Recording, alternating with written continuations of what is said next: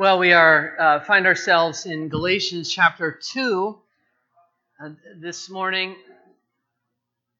speaking of the preserved gospel, this gospel that has been preached now in seed form in the Old Testament, progressively getting more explicit, but finding its explicit form in the life and the ministry of Christ, has now been preached by Christ and by his apostles and by all of those who have believed in Christ after him for now 2,000 years. This gospel is worth everything to us. It points us to the person who has saved us, to the person who has changed us. We look to him. We look to our captain,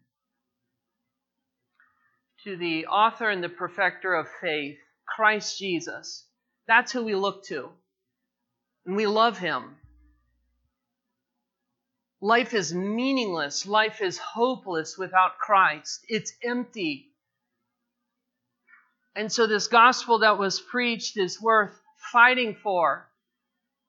And it has not been preserved by accident, but it has been preserved through the faithful ministries of men of God who have come down through the centuries. Faithful believers, men and women who have fidelity to the gospel, believe in it, believe in its truth. And as a result, this gospel has been preached and has been preserved faithfully from generation to generation. And we are so blessed now to be in our generation as we have heard this gospel preached to us. And if we are believers, we've had our ears opened up, we've had our hearts opened up to receive this precious gospel, this truth. Oh yes, we're small in number. Believers are even small in number compared to the world's population. But we have the truth. And it is worth everything to us.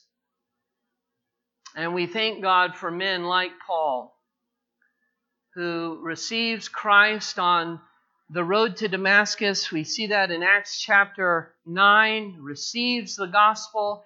His life is forever changed, and he's instantly driven into the desert. And there's this pattern that we begin to see in Scripture where there's an experience with God, an encounter with God, and all of a sudden, as soon as that person has an encounter with God, they are driven into the desert.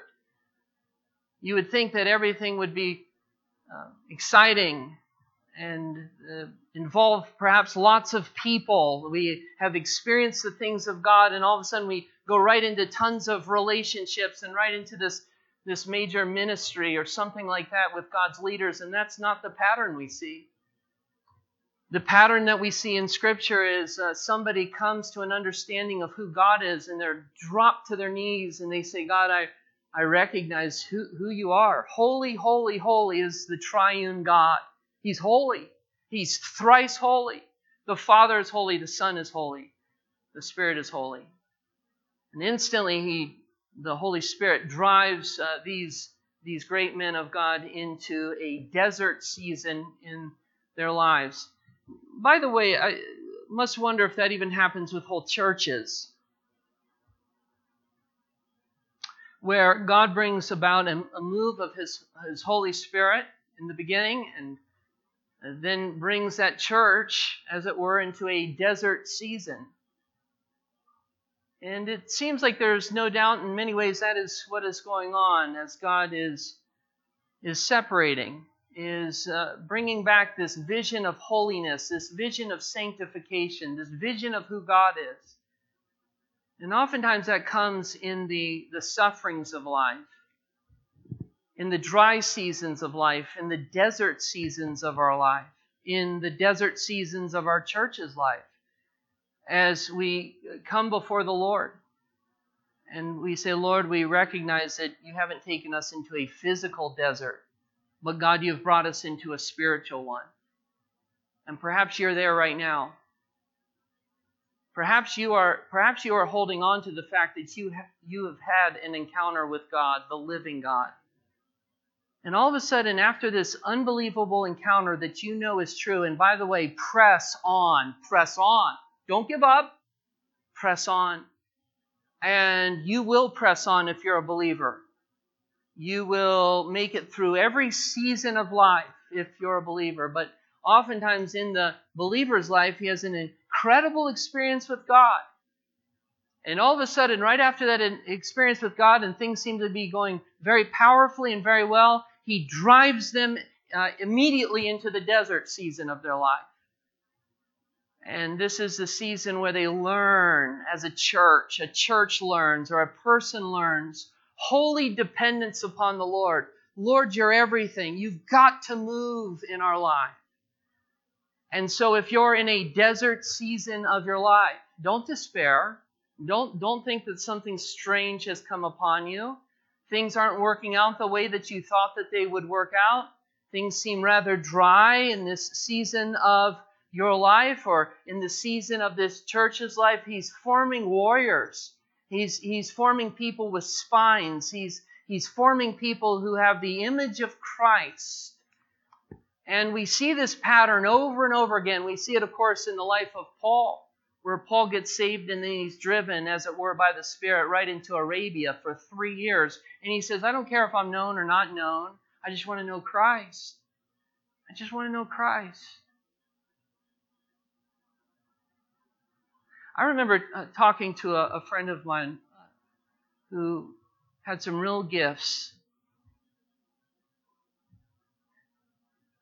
Gifts that could have possibly led to perhaps a call into the ministry.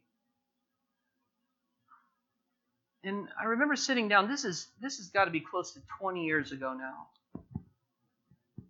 And I remember sitting down with him talking about the ministry, and he said, you know what? He said, all I want to do is I want to learn to be a good husband and a good father.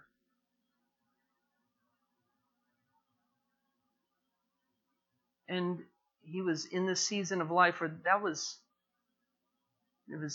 a dry season, but that was the focus. Oh, what a holy, holy ambition, holy focus.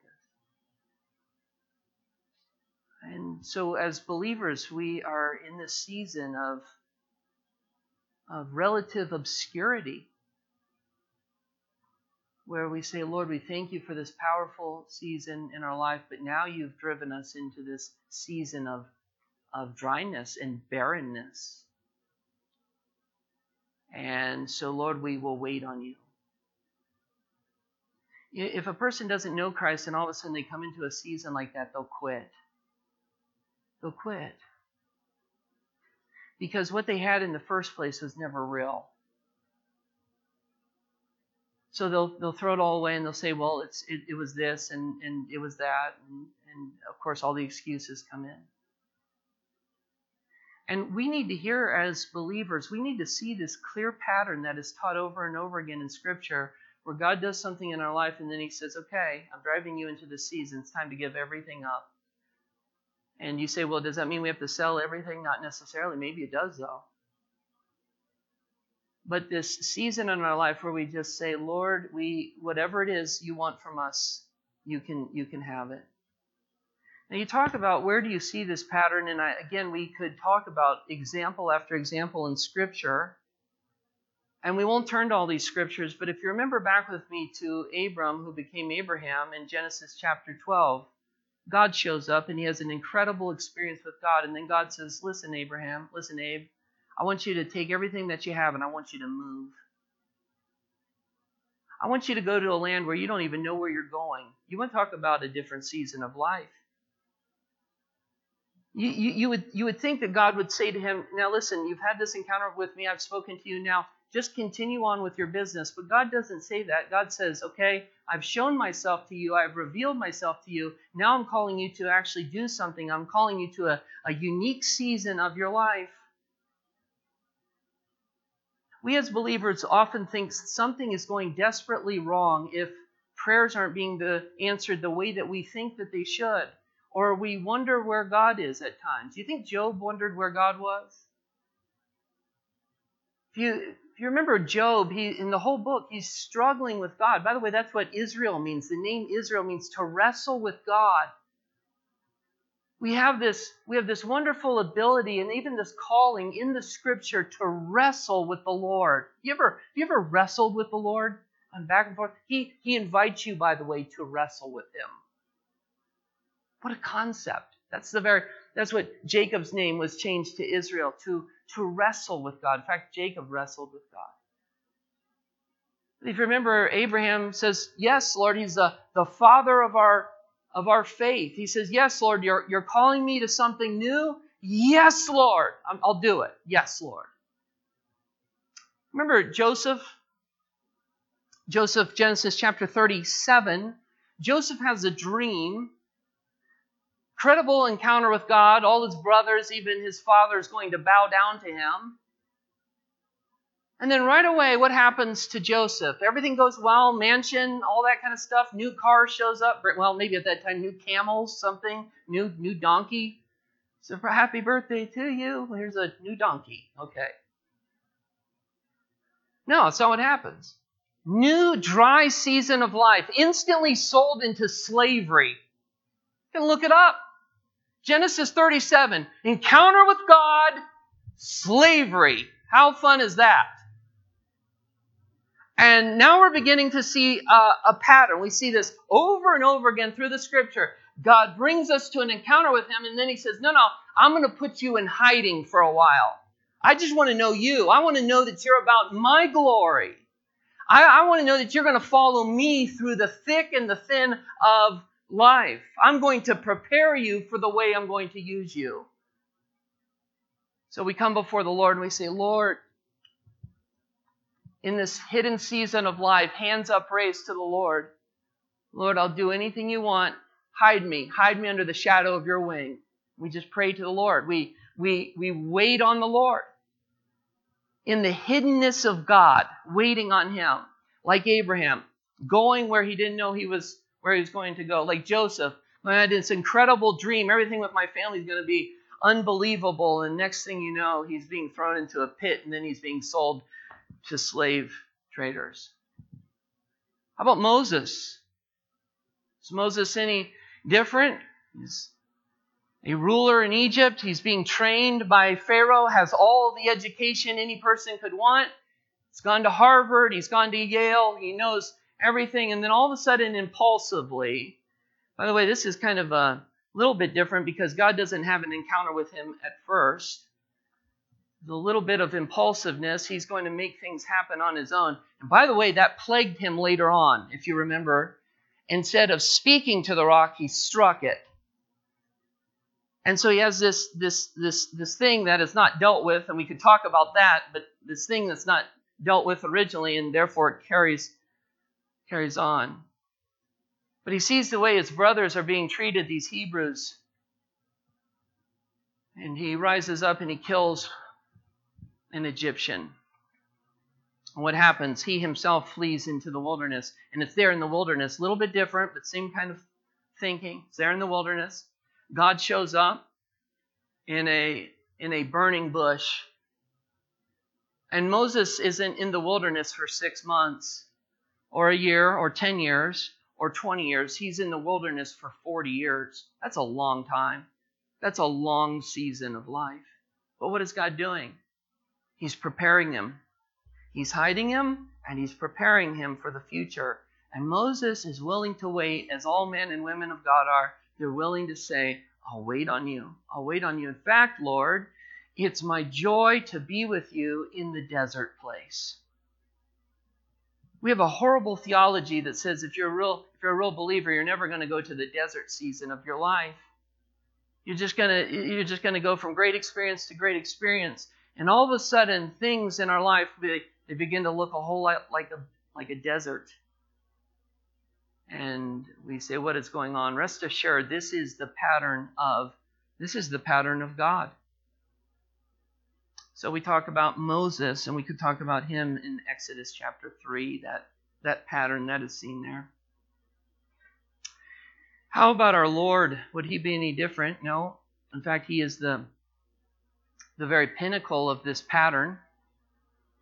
He's baptized in the River Jordan. He comes up, the Holy Spirit descends, the Trinity. We see this beautiful picture of the Trinity. The Father speaks from heaven. And of course, you have the Son in the water. You have three persons and yet one God. And so there's this marvelous experience. Can you imagine Jesus as he comes up out the water? A dove descends, the Father speaking from heaven. This is an incredible experience from God. Wonderful experience from God. You know what Mark chapter 1 says? And immediately the Holy Spirit, the Spirit drove him into the wilderness. Isn't that something? Our Lord. This pattern we see over and over again in the Scripture, and to not think it's going to be a pattern in our lives is to be extremely presumptuous. It is going to be a pattern in our lives. And of course, we see Paul's life. Paul is converted, and the Spirit drives him into Arabia for 3 years as he hears from God, as he's studying the Scriptures, as he's learning the things of the Spirit, as the Spirit is so richly teaching him. And this man of God is a man who fights for the gospel. And it's because of strength, the persecuted strength of a man like this, that this gospel was preserved for us in its purest form, the very form that we hold in our hands, the very Word of God. I want to do a little bit of review here where we've been, just so we can understand what is going on here. There's a presumption here of what's going on here in Galatians chapter 1 and Galatians chapter 2. The first thing that Paul wants us to understand, and that he presumes that we will understand, is that we will recognize his apostolic authority.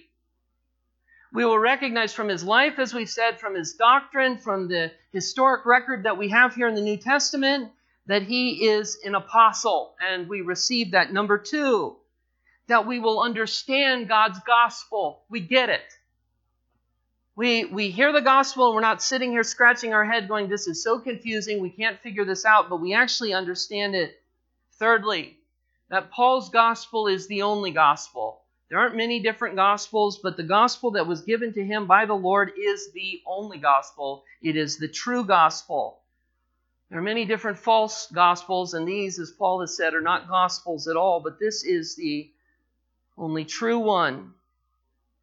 Fourthly, the gospel is to be loved and embraced.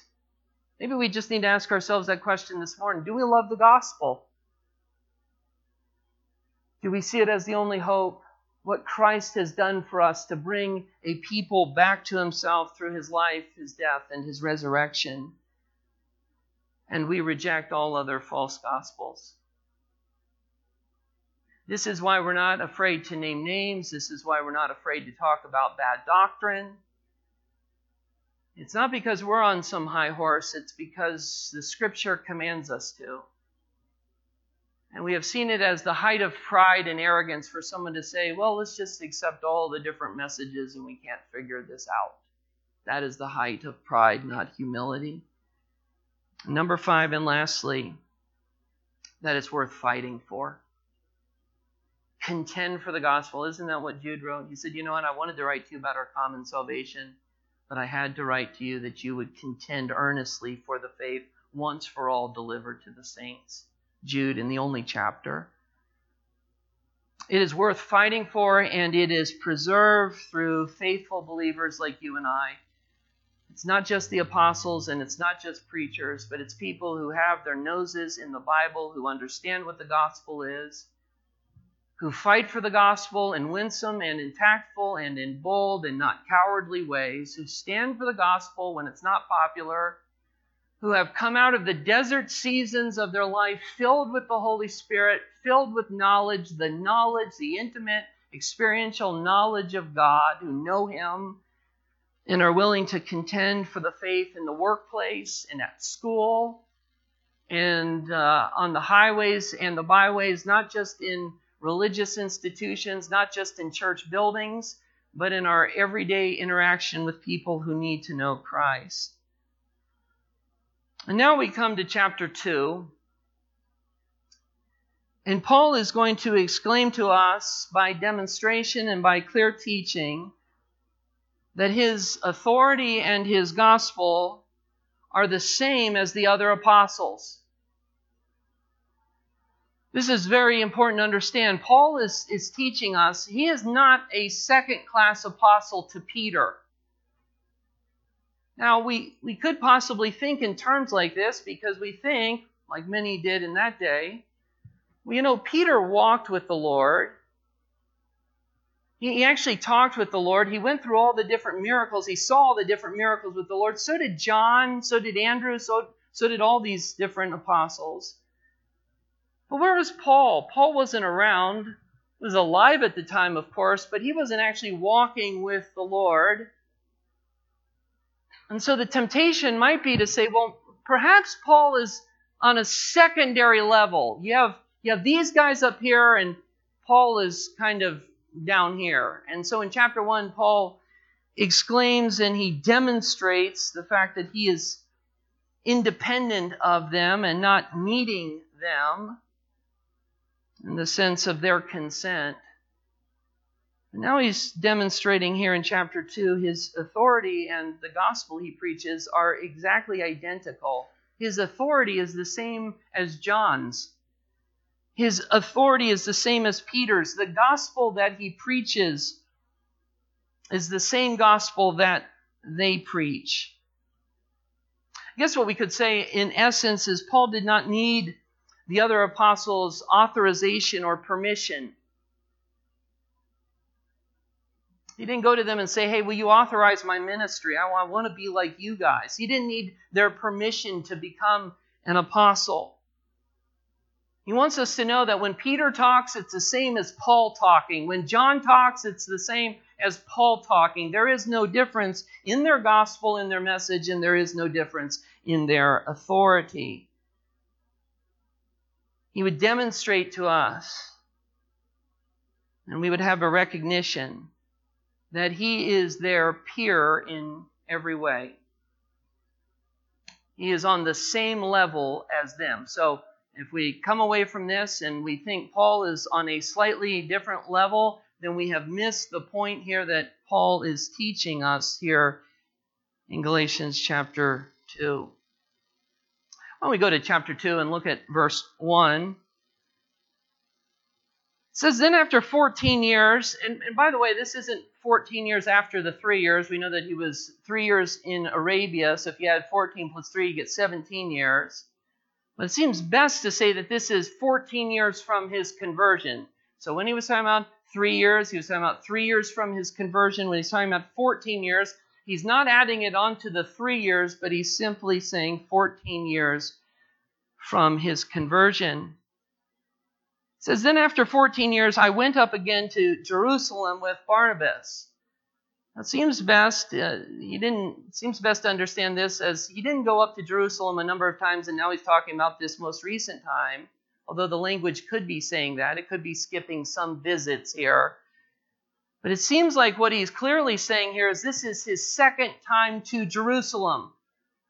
So the first time, if you remember, he goes up to Jerusalem and he kind of meets with Peter as a tourist, and evidently they had talked about all sorts of different things. And now he's talking about this second visit. So he's gone to Jerusalem and he's remembering back. So he's been preaching the gospel for some time, 14 years. And by the way, this isn't necessarily 14 whole years. It could have been 12 full years and then parts of 2 other years, something along those lines. So it could have been 12 and a half years. But nevertheless, it says here clearly it was 14 years. So it could have been a full 14 years. And he takes Titus along with him. That's verse 1. And I went up because of a revelation and set before them. So he's going up and he's going to talk to some of the apostles, Peter and John and the Lord's brother James, or we could rightly say Jacob. So he receives this revelation from God. And we'll see here in a second that it wasn't only given to him, but it was also confirmed by the church. And he's going to go up now to Jerusalem for a second visit. So he gets saved. He goes into Arabia for 3 years. He goes up to Jerusalem. He meets with Peter. He sees some of the other Christians and so on. He sees James, the Lord's brother, but other than that, not much. And now he comes 14 years later after his conversion. He comes back again. This is his second trip back to Jerusalem. And he doesn't just go to Jerusalem because it's a nice vacation spot. He's going back to Jerusalem because of a revelation. In other words, the Holy Spirit had spoken to him. And I went up because of a revelation, verse 2, and set before them, though privately, before those who seemed influential. So these are the influential apostles. The gospel that I proclaim among the Gentiles. If you remember, Paul is called to preach the gospel to the Gentiles. Those are non-Jewish people. Any Gentile, if you're seated in this room and you're not a Jew, then you are a Gentile. So there's two divisions here. Gentiles, Paul was called to the Gentiles. Peter was called to the Jews primarily. In order to make sure that I was not running or had not run in vain. Now, biblical scholars try to figure out what visit is this talking about. He's going back to Jerusalem.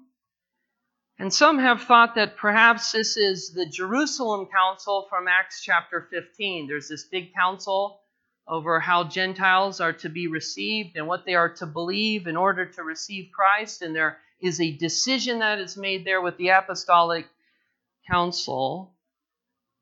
And so some people say that this visit here that Paul is on is that visit in Acts chapter 15. However, this visit is much more private. It's not public. There's no public council. There's no public declaration. This is a more private, a more informal meeting with the apostles. And if this was the Jerusalem Council, it would be hard to believe how Peter would compromise, as he would. We'll see here later in chapter 2 in the coming weeks. He would compromise and even separate himself from Gentiles. Why would Peter do that after the Jerusalem Council if that is what is being spoken of here in Galatians chapter 2? Peter would have fallen a long way if they make this declaration about how to handle Gentiles and what Gentiles must do and all of this in order to come into the faith. And Peter is a part of that apostolic decision. And then all of a sudden, he is now falling later on in Galatians chapter 2. So it doesn't seem to fit this visit. In fact, Paul nowhere here in Galatians relies on Acts chapter 15.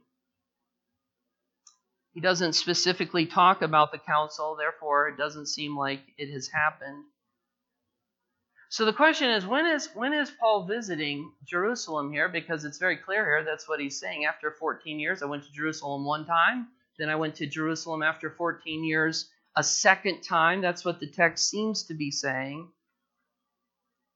If you flip over to Acts chapter 11, verse 30, it fits a different visit a little bit better. Acts chapter 11, verse 30, and we'll back up just a few verses too.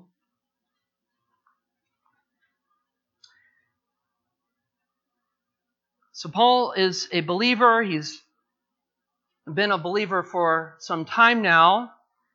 Verse 27, this visit would be, obviously it's in Acts chapter 11. This is before the Jerusalem Council in Acts chapter 15. And so what we're saying is it seems like it fits better here, what is going on in Galatians chapter 2 and the visit in Galatians 2 fits this visit in Acts chapter 11. Now in these days, prophets came down from Jerusalem to Antioch, and one of them named Agabus stood up and foretold by the Spirit. So we see in Galatians that Paul has a revelation, or says there is a revelation. Evidently he gets it, but also others get it, including Agabus here. Foretold by the Spirit that there would be a great famine over all the world. This took place in the days of Claudius. So the disciples determined, everyone according to his ability, that there's this famine, And we haven't struggled with that in our town, but if you can imagine, no food at Wegmans, no food at Aldi, no food at Price Chopper. And so we as believers are starting to get more and more hungry. And so what is going on here is there's going to be relief that is sent to this church in Jerusalem. So the disciples determined, everyone according to his own ability, to send relief to the brothers living in Judea. And they did so, sending it to the elders, here it is, by the hands of Barnabas and Saul. So here comes Barnabas and here comes Saul to Judea, to Jerusalem. And it seems best to understand what Galatians chapter 2 is speaking of when it talks about this second visit, this visit to Jerusalem. That it's not talking about Paul visiting Jerusalem in Acts chapter 15, but it's actually talking about him visiting in Acts chapter 11. By the way, Acts chapter 11, verse 30, it fits the flow of Galatians. There's no public counsel here. He's just privately meeting with them about famine relief. And he says, oh, by the way, just so you know, the apostles recognized my gospel as I said it before them. What's he saying? I'm their equal. I'm their peer. I didn't go to Jerusalem on this visit to get their permission. I didn't come to get their authorization. I didn't come to get their consent. In fact, I'm coming down for famine relief. And oh, by the way, as I met with them privately, they recognized the message that I was preaching is the true message. And by the way, guys, just so everybody knows, that's what Paul is saying. It's not these super apostles or false teachers that are recognizing my gospel and my authority, but it's men like John are recognizing it. So when you say that, that carries weight. It's men like Peter who are recognizing it, that he had not run in vain. Can you imagine if he had gone to this city in Jerusalem and they said, no, we don't agree with that? There would have been a major conflict within the church. Major problems would have brewed. There would have been great division, but of course that wasn't the case. Why? Because they're preaching the same gospel and all of these apostles are on the same level. In fact, Paul takes a Gentile with him because this would be the big division within the church. How are Gentiles going to be accepted into the church? And so Paul takes with him a Gentile. Look with me at verse 3. He says this, but even Titus, who was with me, was not forced to be circumcised, though he was a Greek. So Gathercall calls this a test case. Paul brings Titus, and wouldn't it have been something if they said, listen, Titus is a Gentile, he's come to faith in Christ, but if he's a true believer, he needs to be circumcised. And that's what these false teachers were beginning to say. They were saying, not only do you need to have faith in Christ, that's all well and good. They would say that they were Christians as well. But you need to also do something. You need to be circumcised, and you have to obey the law of Moses. So it's kind of like this Catholic teaching. It's faith in Christ, but you have to be a good person as well. Or it's faith in Christ, but you have to be circumcised. Or it's faith in Christ, but you also have to obey the Mosaic rule. And Paul says, listen, when I came to Jerusalem, and oh, by the way, I happened to be talking to these other apostles,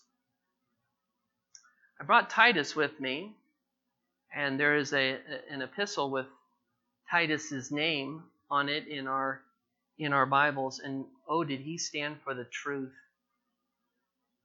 This man was a man of genuine faith. This was a man of genuine power. And Paul says, when I brought Titus to Jerusalem, just so that you understand, all of those who are reading this letter, they didn't say to me, Peter didn't come to me, and John didn't come to me and say, listen, that's all well and good that you're preaching this gospel, but Titus, we've noticed Titus is a Gentile, and he has got to get circumcised. Paul says that's not the case. When I came to Jerusalem and I met in private with these apostles, they recognized me as their peer. When I brought Titus along with me, this Gentile, they didn't make him get circumcised. Why? Because my authority is on the same level as these apostles, and my gospel is identical to the gospel that they preach. What is Paul saying? This is proof of acceptance or solidarity. These guys are all on the same page. You can't crack them. Same authority, same message, no division, same truth, same Christ. He says, I want to warn you, it's not a problem with me and these apostles. We're all apostles. We all preach the same message. But there have been false brothers. That is, there have been those who are heretical. There are false teachers who have been secretly brought into the church.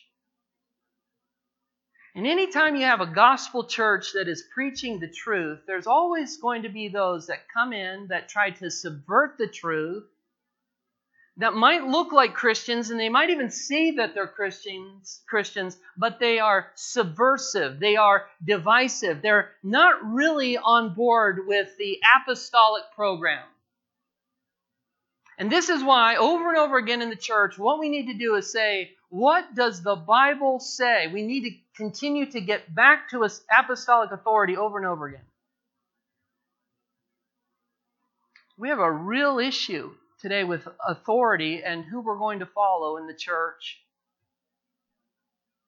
Just a few days ago, I turned on a Ted Koppel special. Remember him with Nightline? And in the late 80s, he was interviewing seven different evangelists.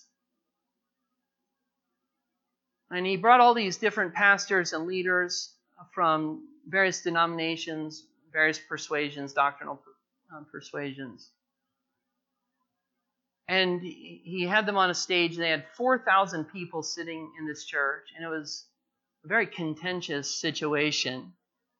Because what they were discussing was the fall of Jimmy Swaggart, the fall of PTL with Jim Baker, and if you remember, Tammy Faye Baker, and all that happened during the 80s. And he was talking about all these preachers that seemed to have a love for money. And so he was trying to get the viewpoint of these different evangelists. Very, very intriguing to watch this 30 years later. And the hope that these men even had for the repentance of men like Jim Baker and Jimmy Swaggart and Tammy Faye and all of that. But as you're sitting there listening, you think to yourself, what do these men have to say of any value and of any importance unless they're declaring the apostolic doctrine? And this is why Paul is so concerned. This is why he's fighting vehemently for the faith. Because he knows it can be understood. And the closer that we stick to the apostolic doctrine that is given to us in the pages of Scripture, the safer we are. And the more that we begin to say, I think this, and I think this, and I feel this, and I don't know about this, and the less and less we read the Bible and understand the Bible, the greater danger we are in. And oh my goodness, the greater danger we are in. Why? Because Satan sends his messengers even into the church. That's what he is saying here. Yet because of false brothers secretly brought in, who slipped in to spy out our freedom that we have in Jesus. These false brothers who came in, not interested in the truth of Scripture, so that they might bring us back into slavery. To them, we did not yield in submission for even a moment. Paul's saying to these false teachers, we didn't give them 1 second. We didn't even listen to them for 1 moment, not at all. So here it is, so that the truth of the gospel might be preserved for you. This is the whole point of the text this morning. This is why we have called it the preserved gospel. Paul's saying, the reason I stood against these false teachers, the reason I stood for the truth, the reason I went into Arabia for 3 years, the reason it's going to cost him his life, the reason it's cost men of God their lives and women of God their lives down through the centuries, is because the truth of the gospel is worth preserving. It's understandable and it's true. The question is, do we embrace it? Satan has a wonderful way, an awful way, an awful way of sending his messengers in. One last text, 2 Corinthians chapter 11, 2 Corinthians chapter 11. 2 Corinthians chapter 11, verse 13.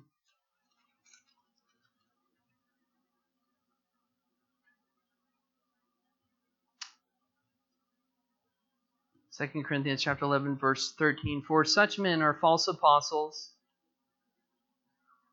deceitful workmen, disguising themselves as apostles of Christ. Yet these fake guys Paul calls them super apostles. They come in, try to cause division, subvert the gospel. Verse 14, and no wonder, for even Satan disguises himself as an angel of light. So it is no surprise if his servants also disguise themselves as servants of righteousness. Their end will correspond to their deeds.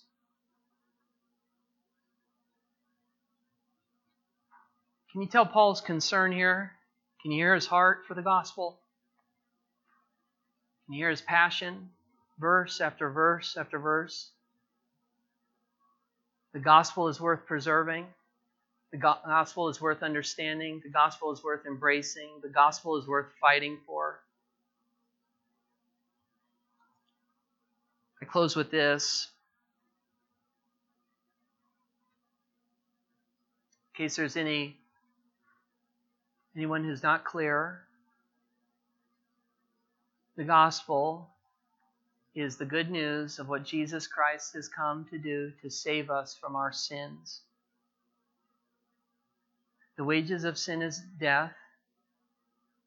If you're seated here and you're recognizing that you're a sinner, the wages for that sin, what you deserve, there is a real hell. If you were to die today in your sin, you would find yourself awakened to a place of misery, to a place of torment. It's not a place of torture, men running after each other with battle axes or something. It's a place of torment.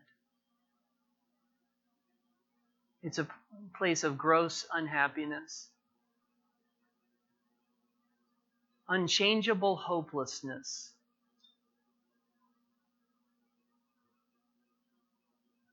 And millions die and go there.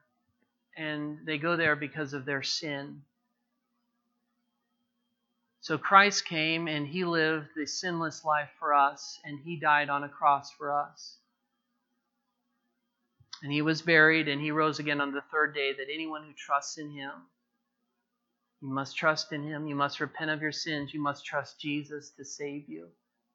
You must come clean of your sins and come to Christ. And you don't have to do anything. What Paul is stressing here is you don't have to get circumcised to become a Christian. You don't have to get a certain haircut.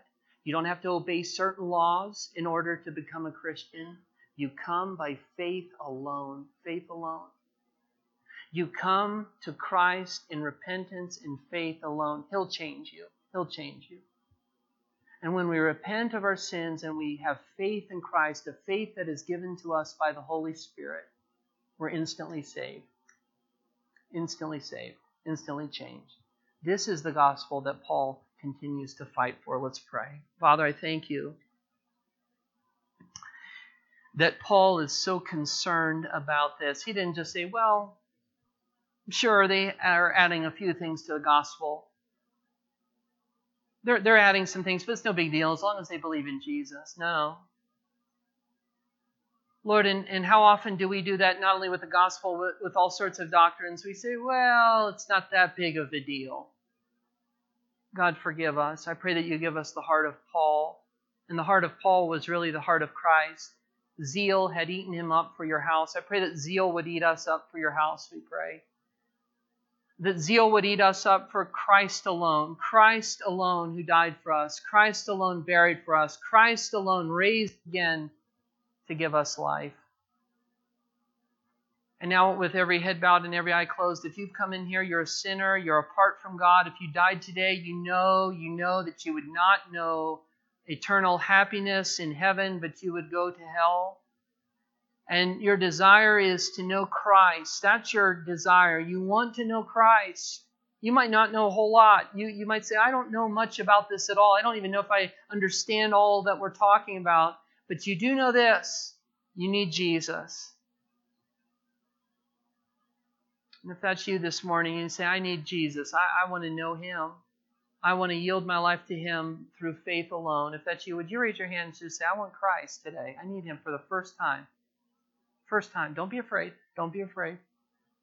Don't be afraid. If you need Christ, I want to wait just a second. Thank you, Lord. Thank you, Jesus. Is there one here at all? One here at all. Thank you, Lord. Thank you, Lord. I know you're working on hearts this morning, Lord. And I pray that out of this group here, even today, that you would save at least one. And I pray for those of us who are in the desert place today, that we would receive it. We just receive it and just say, Lord, we're here with you. We thank you that you have our hand. You're not going to let us fall. To trust in Jesus, we pray, for His sake. Amen and amen. Would you stand with me? Let's close with the doxology of today.